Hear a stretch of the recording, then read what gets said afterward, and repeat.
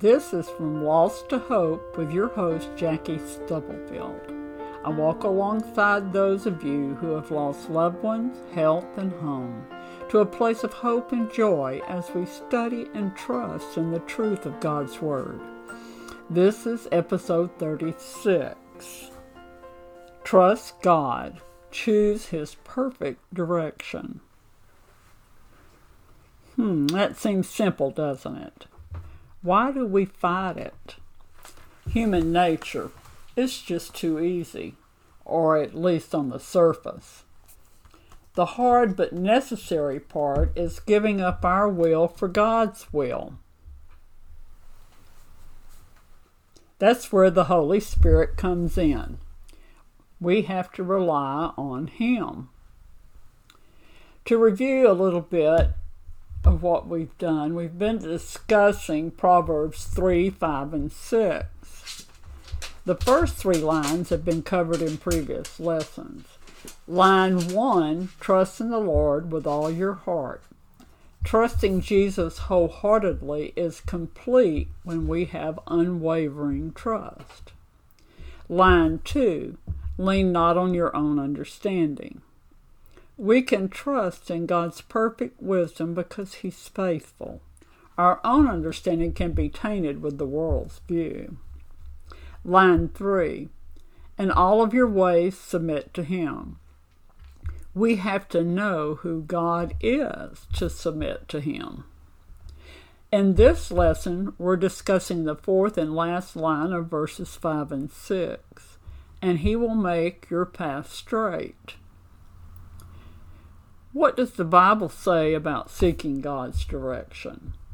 Proverbs 3:6. In all your ways submit to Him, and He will direct your path.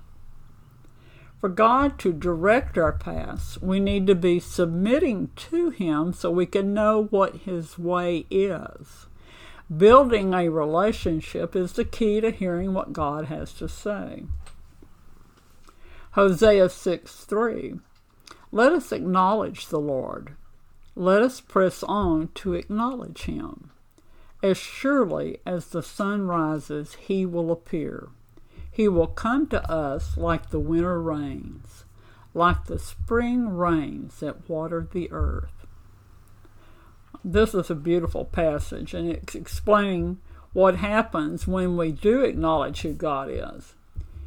He's coming to us is as sure as the sun rises and the rain waters the earth.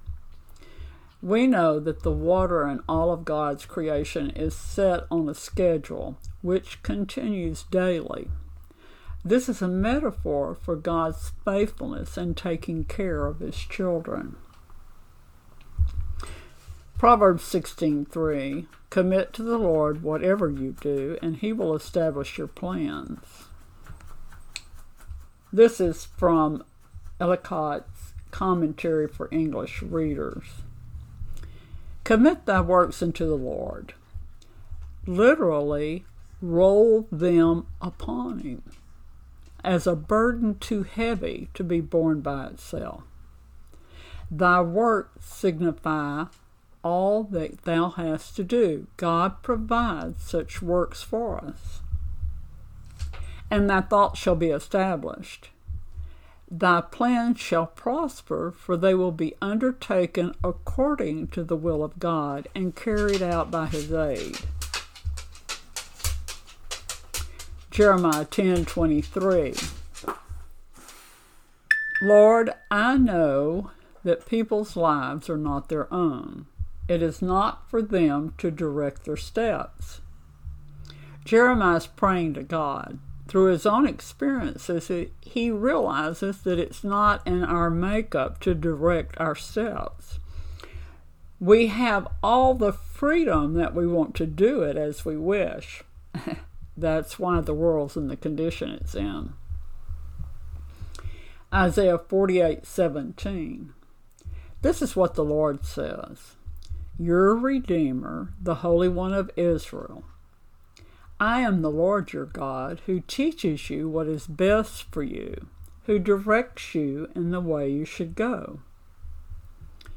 We know rules are not always popular, but that's not their purpose. Children think we make rules to take the fun out of their lives. As adults, we know they have a purpose of protecting us, whether mentally, physically, or spiritually. His way for us is not always comfortable. In fact, it can turn everything upside down. That's where trust comes in. The best part is that he's there to help carry the burden and soothe our pain. Psalm 37:23-24. The Lord makes firm the steps of the one who delights in him. Though he may stumble, he will not fall, for the Lord upholds us with his hand. God's direction yields secure steps we can rely on. In our humanity, we sometimes slip. God is there to prevent us from falling when we are dependent on him. Here's a biblical example of trusting God, choosing his perfect direction. Acts 9:10-19. In Damascus, there was a disciple named Ananias. The Lord called to him in a vision, "Ananias." "Yes, Lord," he answered. The Lord told him, "Go to the house of Judas on Straight Street and ask for a man from Tarsus named Saul, for he is praying. In a vision he has seen a man named Ananias come and place his hands on him to restore his sight." "Lord," Ananias answered, "I've heard many reports about this man and all the harm he's done to your holy people in Jerusalem. And he has come here with authority from the chief priest to arrest all who call on your name." But the Lord said to Ananias, "Go. This man is my chosen instrument to proclaim my name to the Gentiles and their kings, and to the people of Israel. I will show him how much he must suffer for my name's sake." Then Ananias went to the house and entered it. He placed his hands on Saul. He said, "Brother Saul, the Lord Jesus, who appeared to you on the road as you were coming here, has sent me so that you may see again and be filled with the Holy Spirit." Immediately, something like scales fell from Saul's eyes, and he could see again. He got up and was baptized, and after taking some food, he regained his strength. Ananias didn't want to go to Saul. He had heard all about him, and he believed that Saul was there to arrest the Christians. The Lord explained Saul had become his instrument to reach the Gentiles. Ananias followed the Lord's direction, and Saul received the Holy Spirit and regained his sight because of Ananias' obedience. The rest is history. Trust God, choose his direction. In these verses that we've looked at, we've learned more about choosing God's direction. Proverbs 3:6. In submitting our ways to God, in turn, he directs our paths. Hosea 6:3. When we acknowledge who God is, he's faithful to direct our ways. Proverbs 16:3.